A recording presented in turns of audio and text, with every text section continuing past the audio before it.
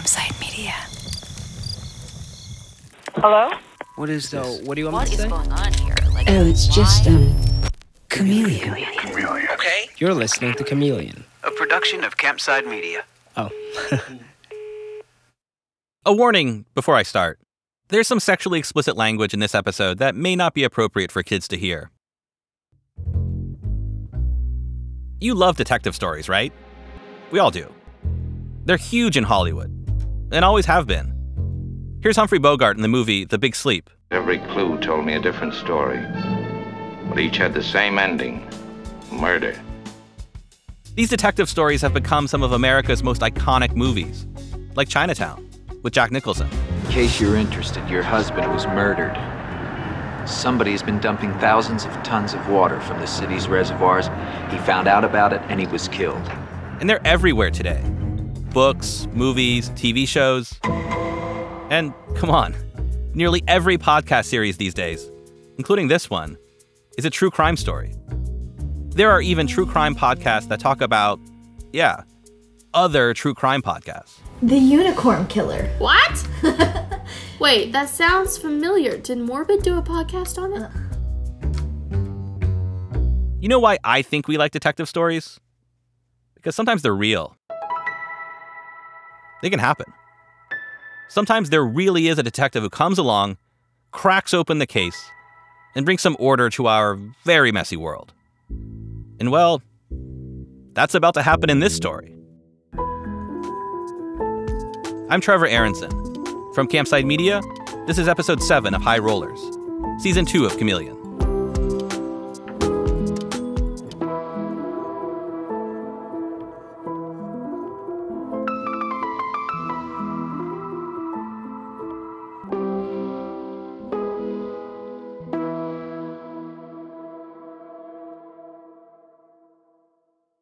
Esra Bouari, Gus's wife, had a glamorous life once, flying all over the world as a flight attendant for Emirates Airlines. But now she's mixed up in Operation Botox, and she's Gus's only hope of getting out of jail. I am Esra Selvika Bouari. I am Ghassan's wife, or Ghas, you call. I don't know what connection I have with this case because I have no connection. I don't know anything. I didn't know those days also anything about the case. I never met anyone. My story started when I needed some time off from being a motherhood. Gus and Esra met in Dubai, but about 10 years ago, they moved to Philadelphia to start weight loss clinics under Emil's franchise. And then, a couple of years later, when Emil's franchise collapsed, Gus and Esra took it in stride and started their own company, Sozo Weight Loss, a play on the Greek word sozo, meaning heel. They eventually moved to Miami, where they started 2 weight loss clinics, one south of Miami and the other north of the city.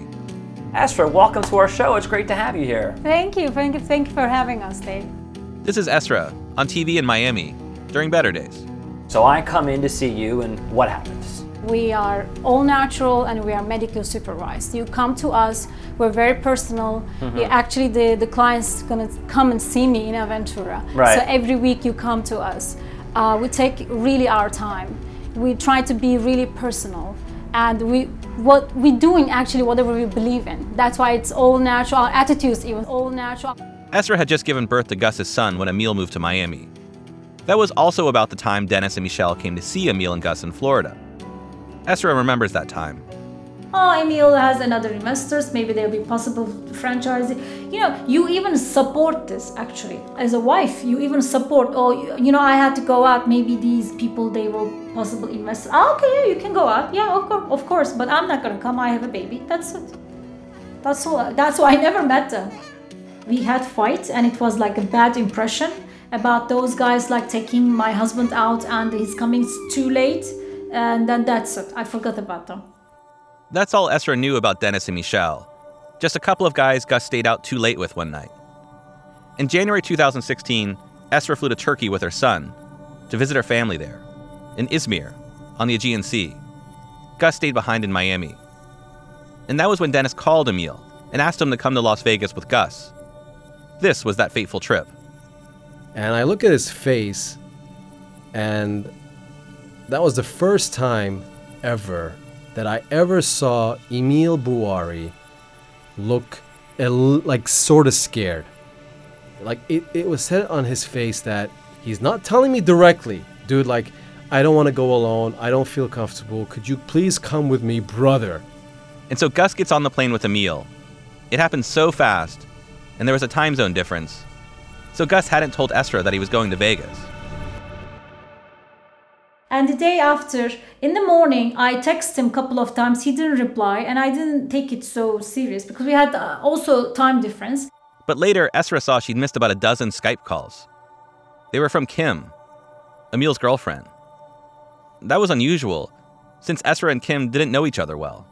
And I called her back, and she was very nervous. She was talking like breathless, I can say, and very nervous. She said, you know what happened? Emile and Ghassan got incarcerated. I didn't even understand what she said, actually, incarcerated. I didn't even know the word. Like, what does that mean? And I had to research and check.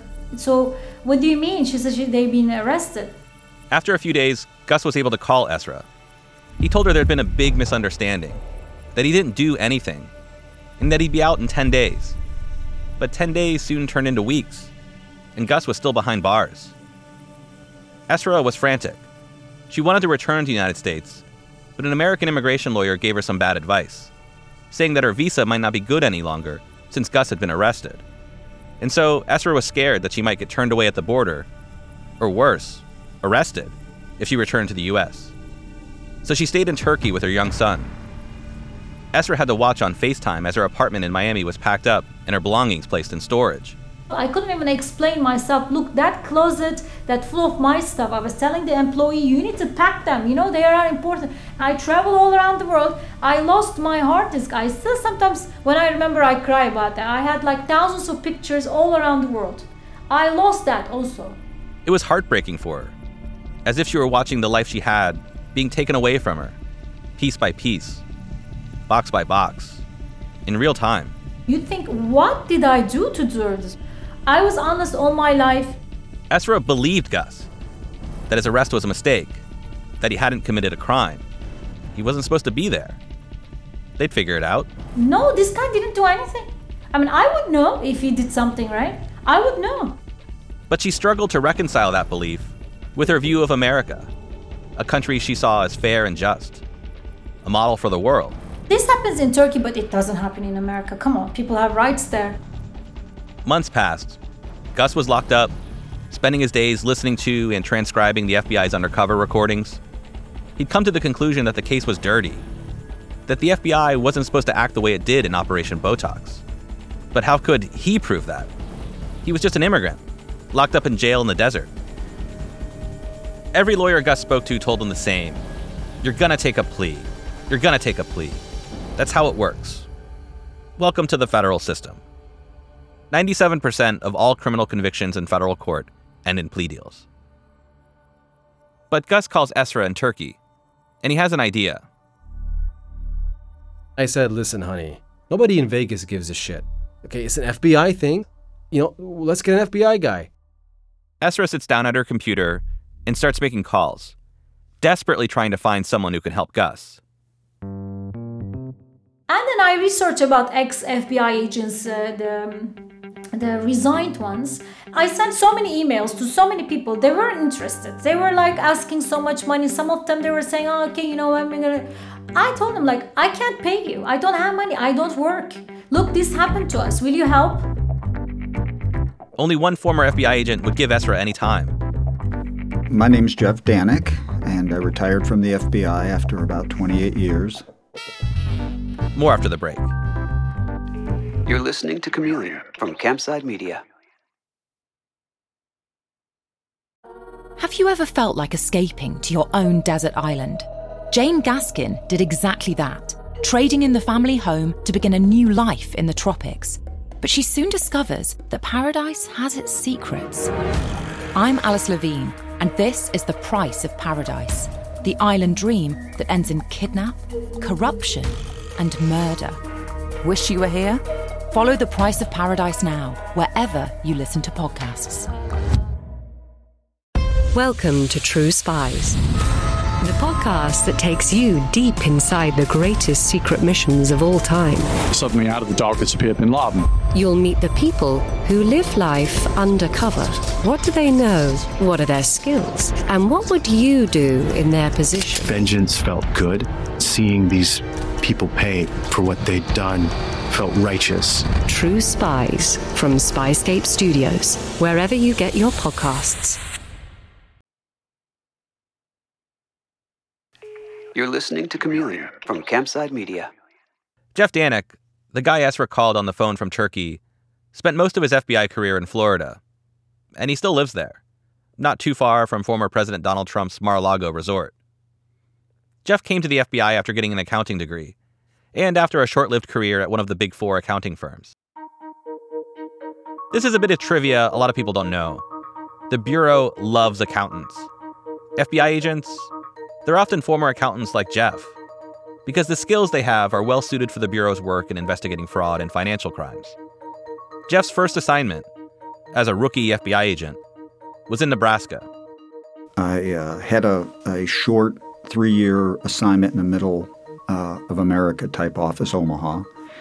At that time, the FBI's policy was to ship you out. Most people got shipped to a small to medium-sized office for 3 years and then moved. This was 95% of agents went through this matriculation of assignments. So mine was Omaha, 3 years, and there it was a small office, and there were a lot of violent crimes. And a couple of the years I was there, it became a big waypoint for the Crips and the Bloods to drop drugs as they distributed from east to west. So then the drug trade came in. We also had Hells Angels motorcycle case, a big one we worked out there. But the work was excellent. The people were fantastic. So it was a very good experience. Then I got transferred to Miami, which was, a little bit of a culture shock, but it was the office I wanted to come to. I want to tell you a little bit about Jeff's career, because it's important to understand how the FBI changed in the time he was there, and why, in recent years, he's decided to take some principled stands against the Bureau. Jeff's FBI career spanned 2 eras, pre-9/11 and post-9/11. Before the 9/11 attacks, the FBI mostly focused on investigating crimes after they occurred, or as they were happening. Bank robberies, public corruption, organized crime, mortgage and financial fraud, the bread and butter, crooks and robbers cases that you generally think of when you think of the FBI. After 9/11, counterterrorism, which before then had been a career dead end at the FBI, took over as the #1 priority, following claims, including from whistleblowers, that the FBI had ignored intelligence that an attack was imminent. Certain investigations containing very specific information was not acted upon. This is Sibel Edmonds, a former FBI translator. This information was very, very specific. She's giving an interview to the Associated Press about 9/11. Specific enough that you believe that it could have prevented 9/11 had it been acted upon? That's a hard question to answer, but we should have alerted the public, we should have alerted our airports, and we should have alerted specifically the INS. As a result of the FBI's intelligence failures, President George W. Bush had considered breaking the FBI into 2 agencies, one tasked with investigating crimes, and the other focused on terrorists and spies. But Robert Mueller, then the FBI director, persuaded President Bush to keep the FBI as a single agency. So this agency had to do everything, both investigate crimes after they occurred, as well as stop terrorists or foreign spies before they could harm the United States. This is FBI Director Mueller testifying before Congress in June 2002. There is a need for some changes that cannot be represented by new boxes on an organizational chart. We need new ways of doing business. We need far greater collaboration, not only amongst the federal agencies, between us and the CIA and us and other federal agencies, far greater collaboration between us and federal or other state and local entities in the United States, and far greater collaboration between us and our counterparts overseas. Collaboration, though, was hard. So now charged with stopping terrorists before they strike, the FBI turned to an old tactic, undercover sting operations, where an informant or an FBI agent poses as the bad guy. FBI agents and informants would pose as a terrorist from, say, the Al-Qaeda terrorist network, and then try to find people interested in getting involved in an act of terrorism, like a bombing. One of the first such FBI cases, in 2006, came out of Miami, the office where Jeff Danik worked. FBI agents there used an informant who led a group of 7 Black and Haitian men in a supposed plot to bomb the Sears Tower in Chicago and the FBI's office in Miami. To make their case, FBI agents told their informant to do something very specific. They had him lead the 7 men in a pledge of allegiance to al-Qaeda. You will repeat after me. God's pledge, is upon me. And so is his compact. To commit myself. Okay, each one now have to stand in the middle. You say to commit myself and brother your name. Okay, let's start with you. It was an absurd bit of FBI theater. And there were substantial questions about whether any of the men, most of them from a poor area of Miami called Liberty City, were actually terrorists or would have participated in any sort of plot were it not for the FBI's encouragement. The government is describing it as aspirational rather than operational. 7 men have been indicted in connection with alleged terrorist plots to attack sites in Miami and in Chicago. The Justice Department says the cities face no immediate threat. It took federal prosecutors 3 trials to convict 5 of the 7 men, whom the news media dubbed the Liberty City 7. The Liberty City 7 case was one of the FBI's first terrorism sting operations, and the Bureau has now arrested more than 350 people caught up in such stings, which has sparked questions from groups like Human Rights Watch whether the FBI is catching terrorists or creating them. Whereas the FBI once was an agency only investigating crimes after they'd occurred, the Bureau now actively gets involved in crimes to bust criminals, in ways that can seem like federal agents cross an ethical line, if not a legal one. Jeff, as an agent, wrestled with many of these ethical and legal questions. And he believes that, while there aren't always easy answers, the Bureau needs to hold itself to the highest possible standard of conduct. During his career at the Bureau, sitting in his office in West Palm Beach, which reported to the larger office in Miami, Jeff could see the Intercoastal Waterway and Palm Beach Island across the water. From there, Jeff took down everyone from corrupt politicians to drug runners. His cases had pretty great names, certainly better than Operation Botox. Jeff's Operation Farmhouse Cantina popped members of a gang called the Crazy Locos on charges of drug, weapons, and human trafficking. The gang members all had nicknames, like Weasel, Pooh Bear, and Snow. And Jeff also worked on Operation Sledgehammer, which investigated a 6-year scam in which more than 100 people operated a sophisticated racket to defraud insurance companies of more than $5 million. The operators of the scam recruited people to stage car accidents, and they referred to these people as dogs, using the Spanish word perro. The dogs then went to more than 21 chiropractic clinics that billed the insurance companies for treatments that were never actually done.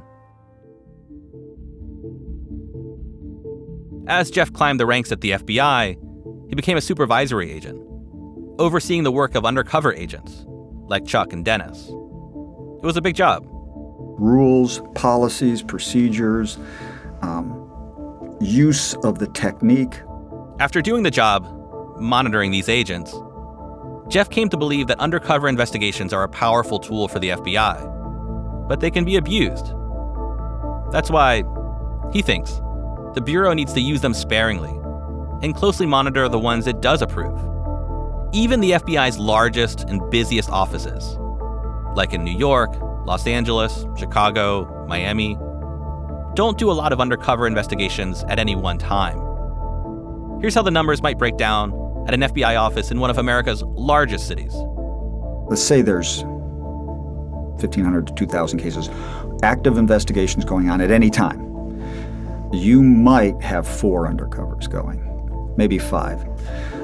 It could get up to 6 or 7, but that's kind of gives you the percentage that it's a very reserved technique. And the reason is because it's intrusive, very intrusive. In other words, Operation Botox wasn't some run-of-the-mill case for the FBI. It was special, an undercover assignment, a privilege for agents like Chuck and Dennis. You most often hear of the undercover cases at the FBI, so it's easy to assume that the FBI does lots of these. But that's not the case. When you consider the total number of cases the FBI takes on every year, thousands and thousands of cases, undercover assignments are rare. They're really supposed to be reserved for the elite agents and the most important cases. Since retiring from the Bureau, Jeff's specialty is investigating the investigators and the prosecutors, looking for weaknesses in their cases. After nearly 3 decades at the FBI, Jeff says he knows where to look for problems in a case, where the bodies are most likely buried. These days, Jeff is public in his criticism of the FBI, where he believes it's warranted. He often points out when the FBI promises to be accountable, but isn't. Jeff spends day after day taking the FBI to task, his former employer. I'll tell you a couple of the cases that he's talked about. They're big ones. For example, Jeff has questioned how the Bureau twice investigated the guy who killed 49 people at a nightclub in Orlando in 2016, and still dropped the ball. Prosecutors revealed over the weekend the shooter's father was a confidential FBI informant up until the days before the massacre. Jeff believes the FBI needs to come clean about what it knew and how it failed to prevent the deadly terrorist attack, something the FBI still hasn't done. More recently, Jeff fought a very public battle with the FBI to release documents related to former FBI Director Andrew McCabe's handling of the Hillary Clinton email probe. Jeff sued the Bureau to get access to text messages and email that, he believes, will show McCabe had a conflict of interest while overseeing the Clinton investigation. Here's a report about Jeff's fight with the FBI. The FBI denied Dannick's FOIA, but in June, the Justice Department ordered the FBI to turn over the documents. I don't know if they don't want those records out because it pulls back the curtain and lets you see the framework of these investigations, or maybe they are afraid of what it actually says and who it reflects on. So Jeff has been out there, in the public, as a credible FBI watchdog. One day, Esra, sitting at her computer in Turkey, came across Jeff online. First his LinkedIn profile, and then the website for his consulting work. And she arranged a call with him.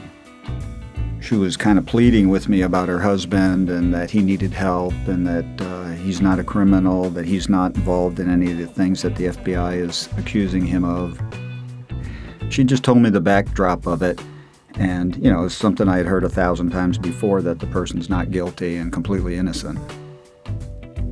I was skeptical, but I have to tell you, she had a way about how she was expressing it that sounded very, that she believed it at least.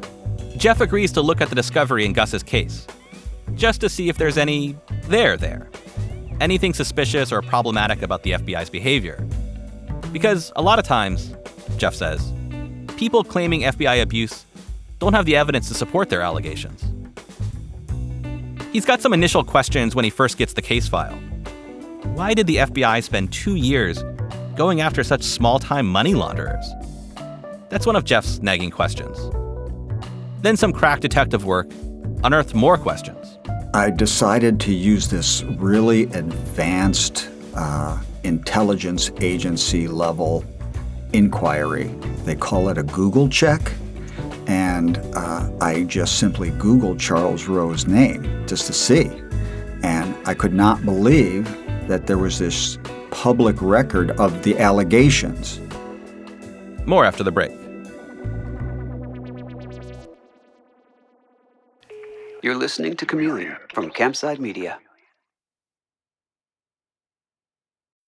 When you make decisions for your company, you look for the no-brainers. If you have a lot of mailing to do, Stamps.com is the ultimate no-brainer. Use the Stamps.com mobile app to mail everything you need to keep your business running with up to 89% off USPS and UPS. Make the same no-brainer decision as over 1 million other businesses with Stamps.com. Use code PROGRAM for a special offer. That's Stamps.com, code PROGRAM. In the 1970s, John Todd burst onto the evangelical scene with a shocking tale. He claimed to be a former witch, involved in a then unheard-of secret organization called the Illuminati, and urged Christians to prepare for a violent world takeover. First of all, the number one weapon in everybody's home should be a 12-gauge pump shotgun. Hear the amazing story of one of the originators of the modern-day conspiracy theory. From Magnificent Noise and Sony Music Entertainment, this is Cover Up, the conspiracy tapes. You're listening to Chameleon from Campside Media. So on Google, Jeff finds news reports about the case in the Philippines. The one involving Chuck and Dennis and allegations, which they denied, that they'd hired sex workers at strip clubs during an undercover sting. I asked Jeff what he thought about this, about the FBI's and the Justice Department's explanation that Chuck's activities in the Philippines were all just in service of his cover as a weapons dealer for a Mexican cartel. Could they have had an explanation that would have evaded some sort of accountability? Like Charles Rowe, could he say, for example, like, well, look, yeah, I go to strip clubs all the time and, you know, I cavort with these prostitutes, but I'm like, that's part of my cover. That would have been an approved activity, in fact, that it would have probably been in his undercover that we're going to meet at these nightclubs in the Philippines. That is running an overseas undercover, has additional approvals that are required in oversight. So being there, drinking, doing all that is acceptable activity if justified. What would never be justified is having sex with a prostitute as part of the undercover. It just wouldn't be. Some of this activity that was alleged about lining up shots and making people drink till they passed out, that wouldn't have been approved. There's a number of things that would not have been approved had officially. For Jeff, Chuck and the FBI's behavior in the Philippines created credibility problems.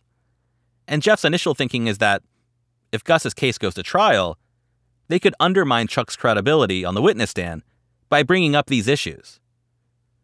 But still, it's not clear to Jeff that this is a bad case. So he gets on the phone with Gus. It wasn't like a normal debriefing when I'm talking to a defendant and there's a lot of hemming and hawing, and he had black and white answers and they were all very convincing. And then as soon as I looked in the records, they were backed up.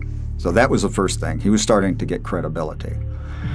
And what he kept saying was, despite all the evidence I was looking at and trying to acclimate myself to, he kept saying that there's nothing in discovery about Emil giving $25,000 to the FBI. Yeah. So while Gus was in jail and going through all the FBI tapes, and then going back to Emil with questions, he found out something strange. He asked Emil about something Michelle said in a tape. Here's Gus. Dude, what are they talking about here? Like, what are they referring to? And then he would tell me this is where I got scammed out of $25,000. Like, what? Wait a minute, you got scammed out of $25,000? Where is this in Discovery? He's like, yeah, it's not in Discovery. They were like stealing from me and stuff. So Gus tells Jeff that in the FBI sting, the money was flowing both ways. Dennis gave Emil money to launder, but Emil also gave Michelle $25,000, money that he never got back. Here's Jeff again. And I'll say, he told me it was at least twice before I really listened to him.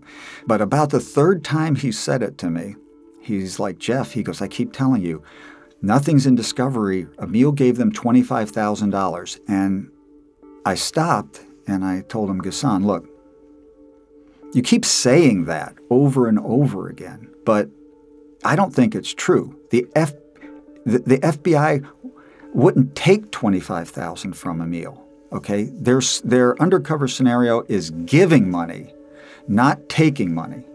And so he starts telling me what happened. No. They told Emil that there was this loan opportunity, and if he invested $25,000, he could double his money, and there was this ring as collateral. And the first time that Ghassan sounded like a nut was on this conversation. I'm like, there's no way this happened. But what it did was it made me start thinking, I wonder if the source was pulling something on the side. The source, that's Michelle. Unbelievably enough, though Gus doesn't realize this at the time, Michelle was trying to make a buck off of Emil. So the FBI sting didn't involve just money going from the FBI to Emil, But Emil was also giving money to one of the FBI guys. Emil apparently gave $25,000 to Michel as part of a loan. And Michel offered up something as collateral. And I started looking for some corroborating information, and I found reams of it. Independent corroborating information that the source had run a scam on Emil, that he had extracted $25,000 from Emil, had posted a fake diamond as collateral. So here's how it went down. One day, when all the money laundering was going on in Vegas, Michel told Emil that he has a friend who needs a short-term loan of $50,000. Michel proposed that he'll loan $25,000, and Emil will loan the other $25,000. This friend of Michel's has something to put up as collateral. He has a diamond, and this diamond is worth $100,000. So things can't go wrong. It's a beauty, Michel told Emil.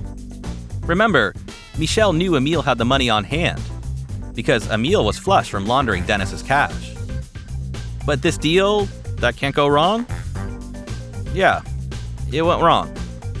Neither Michel nor his purported friend paid back Emil. So Emil took the diamond, the collateral for the loan, to a friend, a Las Vegas jeweler named Brad Lauder. Emil figured he could sell it to get his money back. He goes, I lent him money on this, and he goes, can I sell it? This is Brad, talking about Emil's visit to him with the diamond. And I looked at him and I said, I'm almost 100% sure the way that's set and the way it looks, it's not a diamond. You know, he just went nuts. He was like, are you kidding me? Brad then asked Emil if he'd gotten the diamond from an older man with a foreign accent, a guy named Michel. And he was shocked that I knew where he got the thing from, you know? The reason Brad knew the diamond came from Michel was because he'd seen a fake diamond in a pendant just like that one once before. Brad bought it from Michel. I met him after playing poker one night because he was posting and I was buying stuff, and I was at the Rio, and I met him and he shows me the diamond. Brad used his diamond tester on the stone, and it came back positive. A diamond.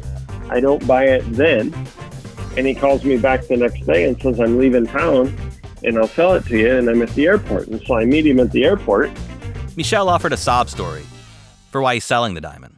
His wife ran off with another guy, and that's what he was selling, the pendant that he bought her. And, you know, he had the paperwork, and when he got home, he was going to send me the paperwork and, you know, the bullshit stories.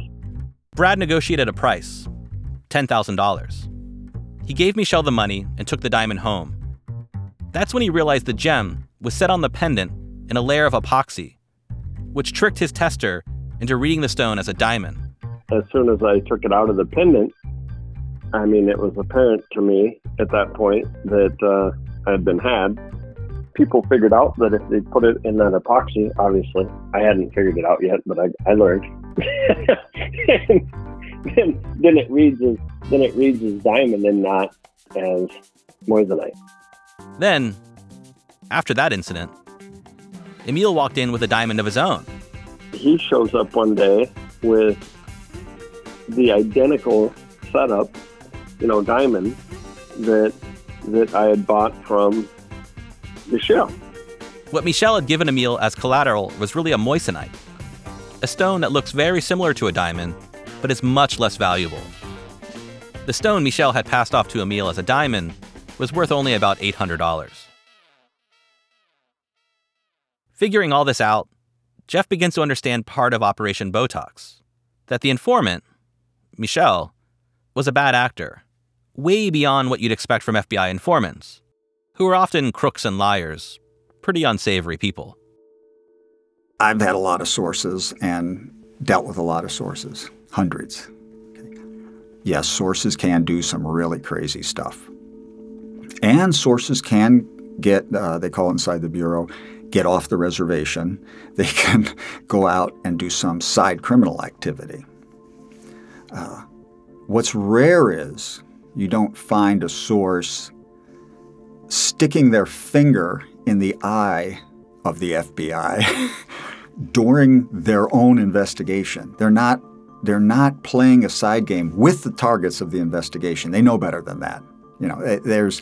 They might do something on the side, but they're not going to do it to the defendant themselves. On this one, he's doing it to the defendant. So the question for Jeff becomes, how much of what Michel is doing is off the reservation, unknown to Chuck and Dennis, the FBI agents? And how much of his behavior is the FBI allowing and even covering up?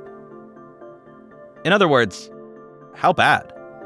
How fucked did Chuck and Dennis allow Operation Botox to get? The amount of extraneous conversations that were caught on these devices that they were using was, to me, extraordinary. Jeff Danik, the former FBI guy, knows Operation Botox went off the rails. Michel ran a scam on Emil, the target of the FBI's investigation, and ripped him off to the tune of $25,000. But what else did Michel do? And what did the FBI know? How far did this thing go wrong? That's what Jeff sets about figuring out. He's talking to Gus all the time, hearing from Gus what he's heard on the tapes that's suspicious or strange. And then Jeff is going to the recordings and listening for himself. In a phone call from the detention center, Gus tells Jeff about one particular FBI recording he listened to. He says Dennis and Michel were at a nightclub, something like that. Loud music in the background. And Michel blew up the whole operation. Jeff finds the recording and listens. And it's all the same stuff you've been hearing. Dennis and Michel out on the town trying to find would-be money launderers. In this case, they went out to meet a friend of Kim's named Natalie. She's also a bodybuilder. They go to STK, a steakhouse in the Cosmopolitan on the Las Vegas Strip. Which tequila would you like? I did Patron. Dennis is drinking his usual. Are we doing Johnny? Johnny Blue, but remember, not a whole lot of ice. One nice cube. One cube with blue. Yeah. This night, though, Dennis got pissed at Michel because instead of talking to Natalie about laundering money, he flirted with Natalie the whole time. So Dennis went outside to call Chuck. Okay, here's the deal. That fuck, okay, that girl that Kim brought, okay, she is smoking hot, okay? Dennis was furious at Michel because he appeared to think Natalie could be coerced into laundering money. But he's fucking trying to get up on her. He's fucking having these private conversations, okay? This should be like a group conversation. I don't need to fucking get Kim anymore. She's good to go. I need to get this girl. After talking to Chuck, Dennis returned to the club and talked to Michel privately. He scolded Michel for screwing up the operation for the night. They no longer had time to see if Natalie would launder money for them. I understand she's hot, okay? I'm so fucking old. There's the usual talk. Dennis says at one point, "I understand she's hot." And Michel, as if to excuse his behavior, replies, "And so fucking horny." They continued. Denny, what? After the evening ended, Chuck, whose job required him to write down what happened that evening, wrote a report summarizing the informant and undercover agent's evening with Kim and Natalie. He didn't mention that Michel ruined their operation because he couldn't control himself while undercover. Instead, Chuck wrote, "After reviewing the recording of this meeting, no pertinent information was obtained."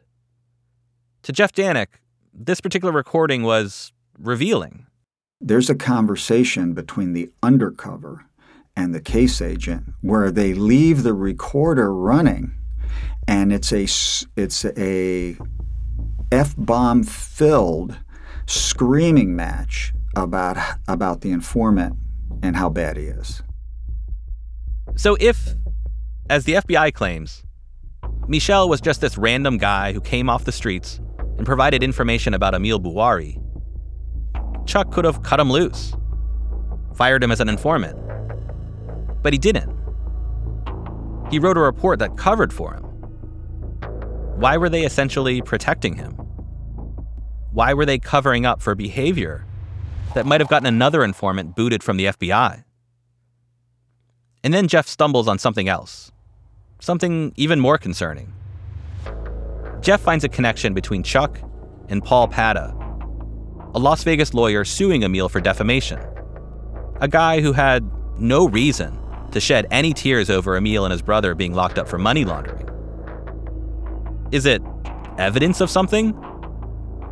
Or just a coincidence? More about that in the next episode. This is High Rollers.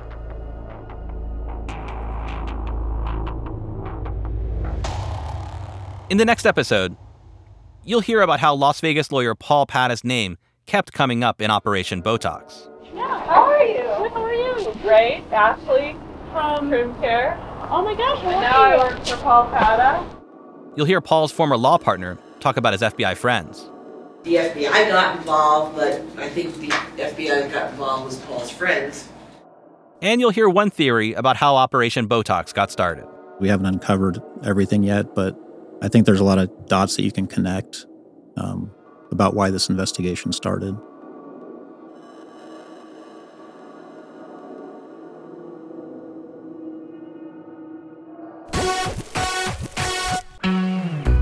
Chameleon Season 2 comes from Campside Media. It's hosted by me, Trevor Aronson. Our executive producers are Vanessa Grigoriadis and Adam Hoff. Alex Yablon fact-checked the series. Margot Williams also contributed to research. Mark McAdam composed the theme song. Doug Slaywin and Sam Leeds provided production support. The executive producers at Campside Media are Josh Dean, Vanessa Grigoriadis, Adam Hoff, and Matt Scher. If you enjoyed High Rollers, please rate and review the show on Apple Podcasts. It really does help other listeners like you find the show. And make sure to subscribe to the show on Apple Podcasts, Spotify, or wherever you get your podcasts. Take me in, Sin City. Take me in, Sin City. When you're in Sin City, no use confessing your sins. Hey, Drew Scott here, and I'm Jonathan Scott, reminding you that life's better with a home policy from American Family Insurance. They can help you get just the right protection at just the right price and help you save when you bundle home and auto. Kind of like Goldilocks and the Three Bears. It'll be just right for you. We love a custom build. American Family Insurance. Insure carefully, dream fearlessly. Get a quote and find an agent at amfam.com. Products not available in every state. Visit amfam.com to learn how discounts may apply to you. American Family Mutual Insurance Company SI and its operating company 6000 American Parkway, Madison, Wisconsin.